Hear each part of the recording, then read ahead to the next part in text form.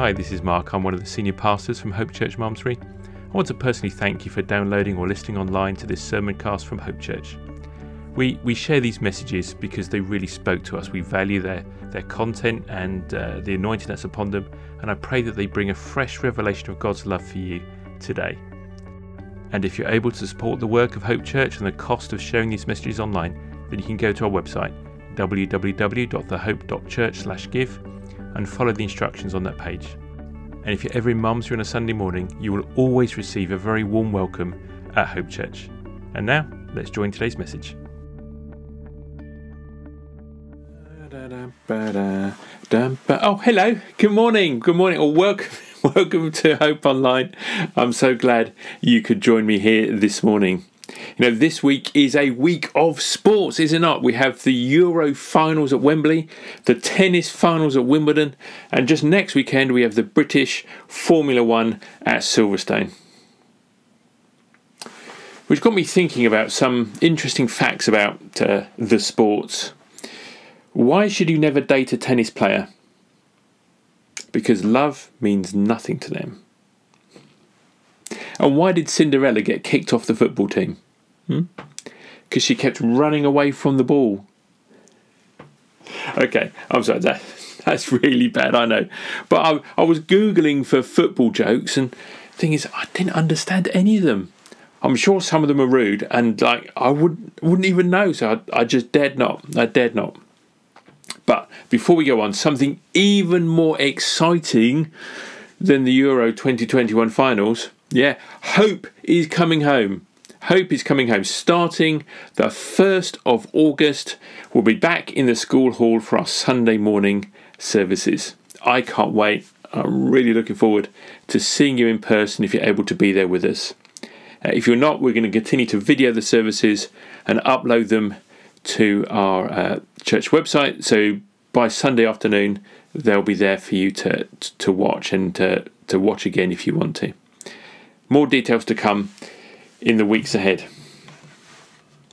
So why don't you grab your Bibles, open your apps and turn with me to Luke chapter 5, verse 27. We're continuing our slow stroll through the book of Luke and Acts, discovering all the promises of God that we can rely on and the purposes of God that play out in our lives every single day.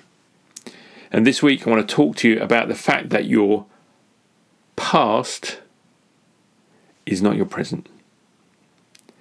It goes like this, Luke chapter 5 verse 27. After this, that's Jesus, he went out and he saw a tax collector named Levi sitting at his tax booth. And he said to him, "Follow me." So leaving everything, he arose and followed him. And then Levi, he made a great feast in his house. And there was a large company of tax collectors and others. They were all kind of reclining at the table. And the Pharisees and the scribes, they grumbled to Jesus' disciples, saying, "Why do you eat and drink with tax collectors and other sinners?" Well, Jesus answered them. He said, "Those who are well have no need of a physician, but those who are sick. I've not come to call the righteous, but sinners to repentance." You know, Jesus has a really unusual approach when it comes to picking people who are going to play on his team. I mean, would you instinctively, naturally want to pick like a loudmouth like Peter or Levi the swindler to be on your team? I mean, Peter, he spoke more than he thought. Levi, he took more than he gave, but Jesus saw their potential. Yet he sees the diamond hidden under the dirt. And Jesus, he sees beyond our temporary imperfections and the mistakes that we make. The unstable Peter went on to become the solid leader of the church in Jerusalem. Levi would become one of the most generous people mentioned in Scripture. You know, there's a leadership principle here. You know, some call it the law of intuition. I say it's the ability to recognise that little nudge of the Holy Spirit that gives you the ability to spot potential in people and potential in situations. I mean, who are the sorts of people that God picks to be on his team? There's Moses, the man with the stammer, who's chosen to be God's spokesperson before Pharaoh and the whole Egyptian court. There's David, the shepherd boy, who's chosen to be a king. John the Baptist, also known as Stinky John the Unwashed, or Crazy John, or just John the Rude. He's chosen to prepare the way for the Messiah. Mary, the ex-prostitute, is chosen to herald the resurrection. Leaders evaluate everything with this leadership bias. They're always looking for potential in people, potential in situations. They consider the big picture as well as the detail. And they keep their eye on the prize, the mission, the goal. That's how Jesus operated. And we're called to become more like him every day. And to do that means we need to see people the way that Jesus did. Now, the world tries to define you by your past. But Jesus, he defines people according to their future potential. Because it's not your past that matters. It's your future. So you don't define yourself by your past either. You are not the mistake that you made a year ago. You are not the choices that you regret. They don't define who you are. Those are things that you did. They're not you. Jesus, he took a team of loudmouth, stinky, thieving, rude, immoral social outcasts, and he used them to change the world. So people like you and me, we're going to fit in, no problem, to Jesus' team. The devil loves to try and hold people back. And one of his greatest tricks is to convince God's children that they're no good, or that they're unworthy, or they're too weak, or too busy, so that we just simply fail to turn up and have a go. So the next time the devil tries to put you down, the next time he tells you that you're not worthy, that you're not good enough, the next time he reminds you of your past, right, you just go right ahead and remind him of his future. And then you focus on your future. Jesus said in John 10:10 that he came that we would all have life in all of its fullness. Life in all its fullness has nothing to do with the things that we have. It's to do with the things that we do and who we become. That is Jesus' purpose. And that is Jesus' purpose for you. That you would become the person that God created you to be. And that you would do all the amazing things that God planned for you to do. So at this point in Luke's Gospel, at the tail end of chapter 5, we're actually at the final part of a trilogy of stories all about God's love and grace, overturning the assumptions in the society at the time about who it is that God loves and who is worthy of being loved and who is worthy of saving. First of all, Jesus, he healed the leper, the unclean, the disgusting, don't touch him or you'll get it type of person. And then Jesus healed the disabled man. He must have been a very naughty boy for God to have so cursed him with that kind of disability. And now Levi, the tax collector, a man so corrupt his sin is clear to everyone in the whole town. And these are the people that the Holy Son of God chooses to touch and set free and to forgive and to bless with the healing that they need. And in all of these stories, we find the Pharisees standing in the shadows, watching and criticizing. And they kind of represent those people who have spent so long focusing on the rules and the laws of the Torah, Moses' law. They're trying to behave in a way that will get them into God's favour. But they've spent so long focusing on the law and the rules that they've lost sight of the love and the grace of God. Now, I must tell you, if you're not aware already, that the only thing standing between polite society and a zombie flesh-eating apocalypse is the humble comma. It's a comma is all that stands between us and the abyss. So let me explain. Imagine a small child visiting their grandparents, and Granny has set the table with a delicious array of small sandwiches and sliced ham and Victoria sponge and sliced Battenberg. Oh my word, it's like heaven on a 3-tiered plate. And the child declares, "Let's eat, Grandpa." But without that comma, it becomes, "Let's eat, Grandpa." Not all at all as tasty as homemade Battenberg. Now, there was a book on grammar that was published in about 2004 called Eats, Shoots and Leaves. And the book tells the story of a panda visiting a bamboo cafe. And it all turns out very differently due to one misplaced comma.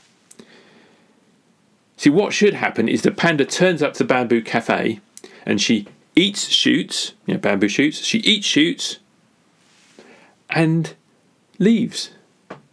So whether that's she leaves or she eats bamboo leaves, I don't know. But she eats shoots and leaves. But thanks to a misplaced comma by a distracted copy editor, the panda actually enters the cafe and then eats, shoots and leaves. Fortunately, the only thing that got shot up was furniture. No cuddly animals were harmed. But forever the panda was known as the one who eats, shoots, and then leaves. A bit like Levi, a bit like Levi. Because Levi's response to the call of Jesus, he eats, shouts, and leaves. See what I did there? So Levi, or Matthew, as he's called in the other Gospels, it's the same person. He's a little bit of an enigma. See, very little is written about him in the Bible, even though he wrote one of the 4 Gospels. He's mentioned in the list of apostles in Matthew chapter 10.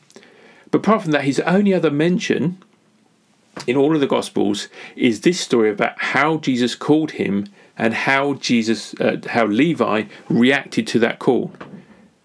What does he do? He eats, he shouts, and he leaves. And that's a good example to us all. Let me explain that. First of all, Levi, he eats, okay? He made a great feast at his house, that's what the Bible says, to celebrate what God had done for him. This isn't about being greedy or overindulgent. This is about celebrating the goodness of God. This is living out Psalm 23. You lay a table before me. Or Song of Solomon, chapter 2. It's about being brought into God's banqueting house, and his banner over me is love. Later in Luke 14, Jesus compares the kingdom of God to a great banquet where all the poor and the lame and the blind are invited. People who could never repay the generosity of being invited to this sumptuous, glorious banquet. The kind of people who never get invited to parties because they can never repay the host. They will never be able to extend an invitation in return. So Levi, he eats. He makes this great feast in his house. So he must have been living in a big house in the centre of town, and he invites not only the tax collectors but also the others, described by the Pharisees as other sinners. In other words, all the other people who would never get invited to anything in polite society, the people who get shunned, the people who get gossiped about at the parties, the people who are rejected because of the choices that they made and the way that they earn a living trying to put food on their table. And this wasn't just a small select gathering of friends, it was a large company. A large company of tax collectors plus all the other kinds of sinners. And there in the middle of it all was Jesus. So Levi, he eats and he shouts. He tells everyone he knows. This large company tells them all about Jesus. He kind of reminds me of the woman at the well in Samaria who ran back into town and says, "Hey, everybody, come and see this man Jesus." And Levi, he invites everyone he knows. and he shouts about what Jesus has done for him and to him. And Levi, he eats, he shouts, and he leaves.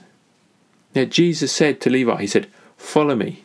And Levi, leaving everything, he rose and followed him. That's what the Bible says. It kind of reminds me of the passage we looked at a couple of weeks ago when Jesus was calling his first disciples. Simon was there, and James and John, the sons of thunder. There was that miraculous catch of fish, and Jesus says, "Follow me. From now on, you'll not be catching men, but fish." What the Bible says, they brought their boats to land and they left everything and followed him.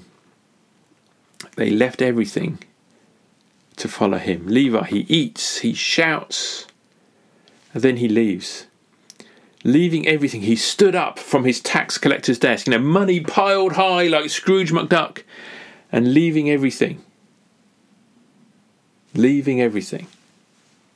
he follows Jesus. How does our reaction to the call of Jesus compare to Levi's? Do we eat and shout and leave like Levi did?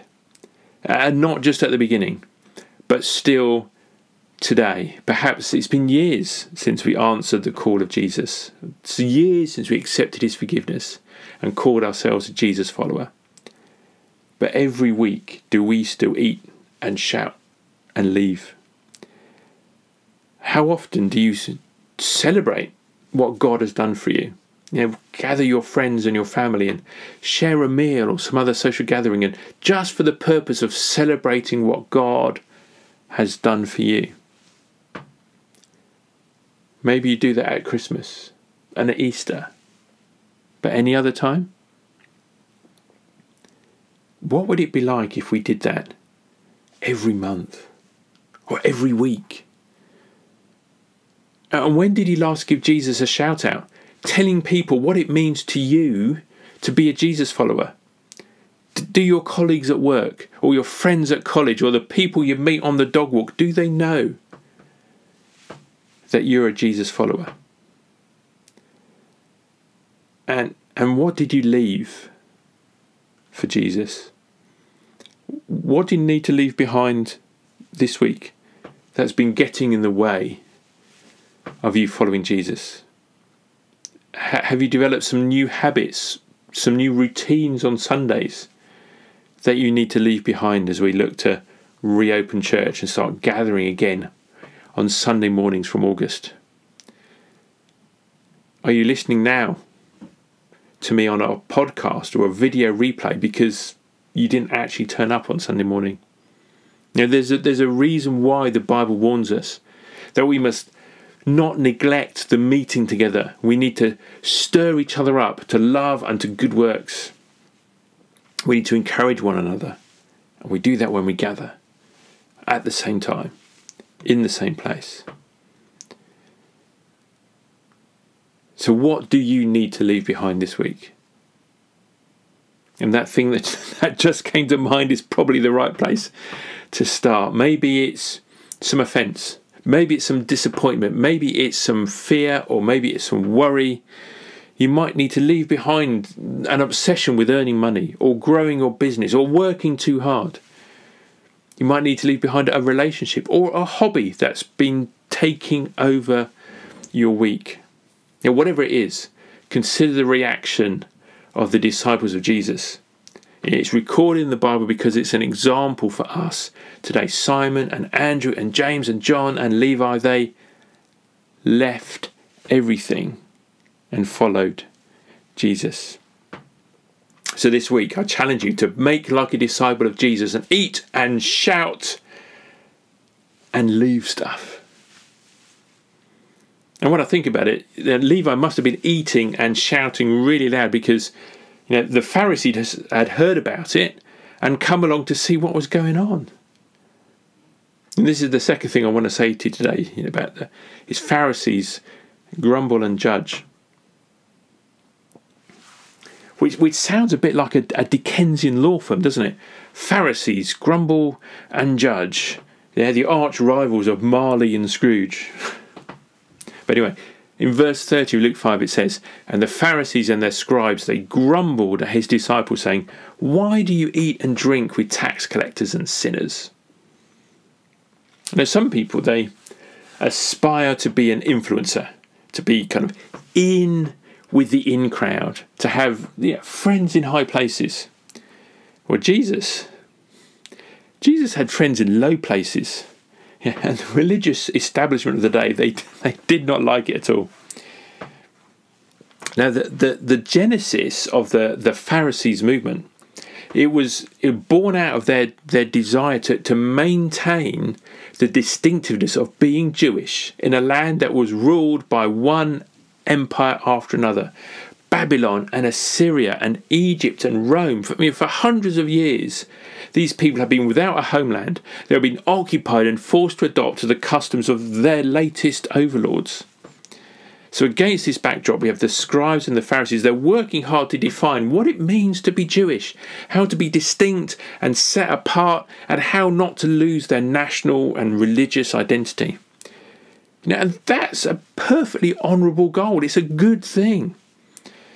But what it eventually grew into was a preoccupation with keeping the law while forgetting what the law is for. The very definition of the phrase, keeping the letter of the law but ignoring and forgetting the spirit of the law. Now Jesus, at this point of his ministry, we're still at the beginning of the Gospel of Luke, he's focusing his ministry on the Jewish nation, the people of Israel. The gospel of good news he's preaching was to Jews.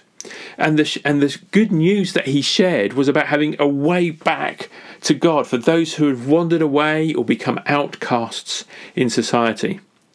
He was doing what the priests and the scribes and the Pharisees should have been doing, showing the lost children of Israel the way back to Yahweh and the way back into worship.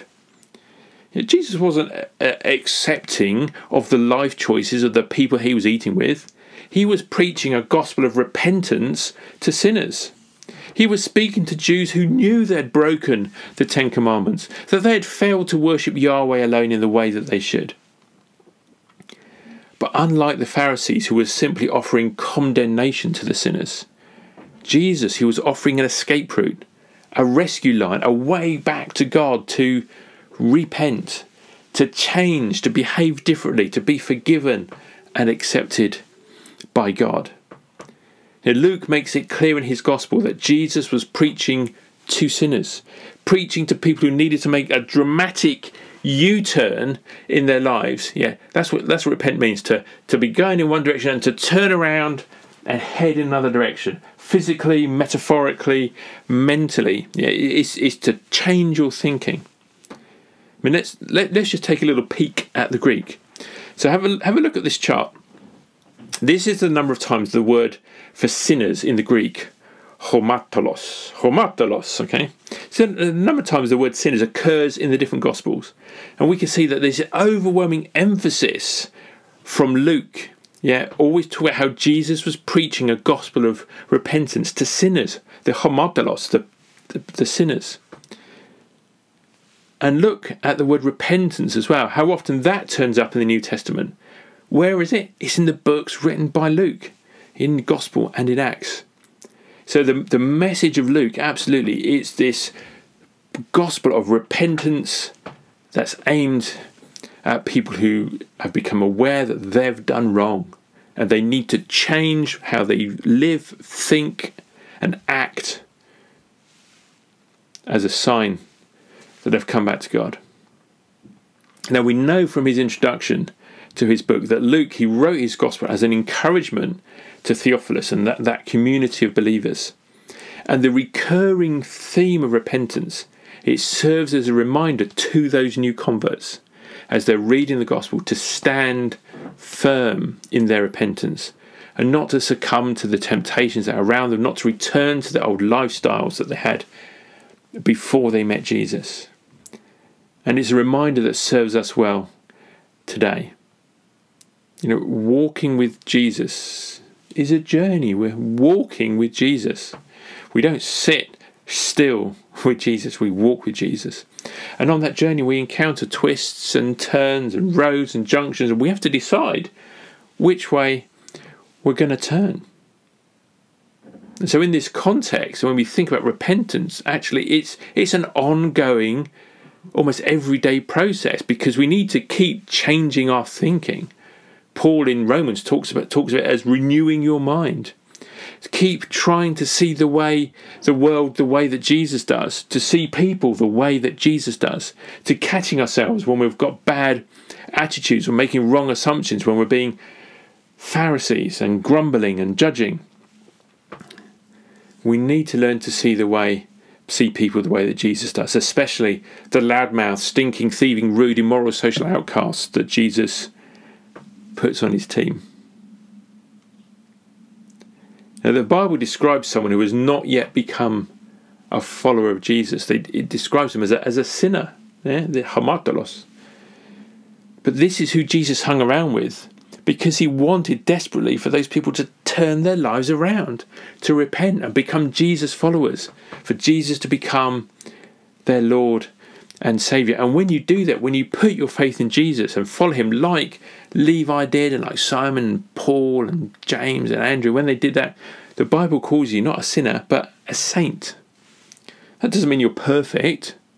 Saints do sin, but it's not their defining identity anymore.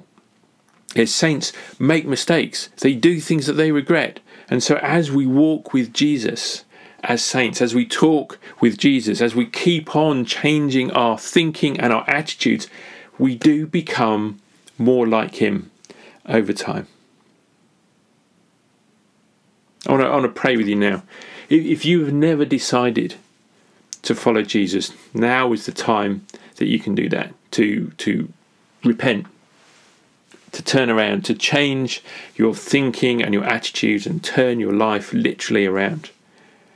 And if you are already a Jesus follower, I have no doubt that there are thoughts and attitudes and behaviours that you know that's not the way that Jesus wants you to follow him. So now is your moment to decide to repent of those aspects of your mind and life and personality and character, to decide to turn a corner and change. Let's pray together this prayer that comes up on the screen right now. Dear Lord Jesus, thank you that you died for me. I believe that you are risen from the dead and that you're coming back again for me. Come into my heart. Forgive me of my sin. I repent of those things I do that I know are wrong, and of those things I fail to do that I know that I should do. Where my thoughts are wrong, where my emotions are a mess, where my attitudes stink, Lord, wash me and cleanse me and set me free from those habits and mindsets. Fill me with your Holy Spirit and give me a passion for the lost, a hunger for the things of God, and a holy boldness to preach the gospel of Jesus Christ. I'm saved. I'm born again. I'm forgiven, and I'm on my way to heaven because I have Jesus in my heart. Amen. Amen. Well, listen, if you prayed this prayer with me today for the first time, I could tell you that your sins are forgiven. Always remember to run towards God and not away from God, because he loves you. He has a great plan for your life. And if you prayed with me today, please press that button on the screen right now to raise your hand to let me know that you've chosen to trust God, to set your eternal destination to be heaven, and that you've repented of those things in your life that the Holy Spirit's been challenging you about this week. Well, bless you, church. Don't forget, it's the Hope Family Picnic today, starting at 11:30, going on to about 1:30 in the Cloister Gardens. It's right behind Malmesbury Abbey. So that's just at the top of the steps that come up from the long stay car park in Malmesbury. You'll be home in time for the tennis finals. Don't worry, Sue Jones. Right. During this week, we've got Communion on the Couch at 7:30 Monday night. We've got the Ladies Who Lead at 10 o'clock Tuesday morning. And if you ever miss any of those episodes, you can catch them up on demand on Facebook and YouTube. Thank you for joining me here today at Hope Online.